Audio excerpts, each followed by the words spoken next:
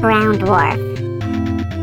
We know that stars are common in our galaxy, and we assume planets, moons, asteroids, and comets are too. But if you were to take a cookie-cutter slice of the Milky Way galaxy near the Sun, are these the only objects you'd find?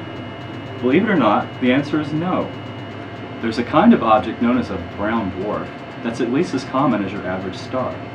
These objects form the same way that stars form, in a collapsing cloud of gas and dust, but they're unable to shine for billions of years the way stars do.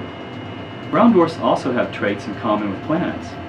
Oddly, all brown dwarfs have roughly the same size, about the size of the planet Jupiter.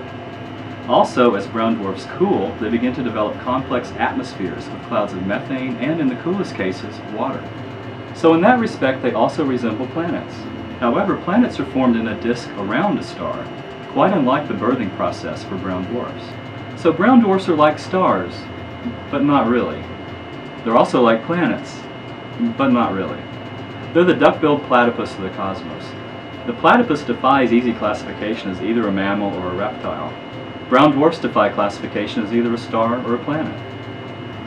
So, how did brown dwarfs stay hidden for so long? Brown dwarfs continually cool with time after they're born, so they don't emit very much light. Because they're so dim, they're very hard to detect, even when they're relatively close.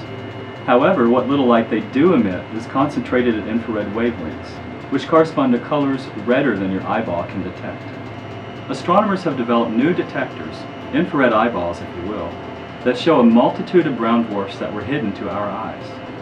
Quite amazingly, astronomers have uncovered hundreds of these objects in the neighborhood of the Sun, and we now believe that in our own galaxy, there are twice as many brown dwarfs as there are stars.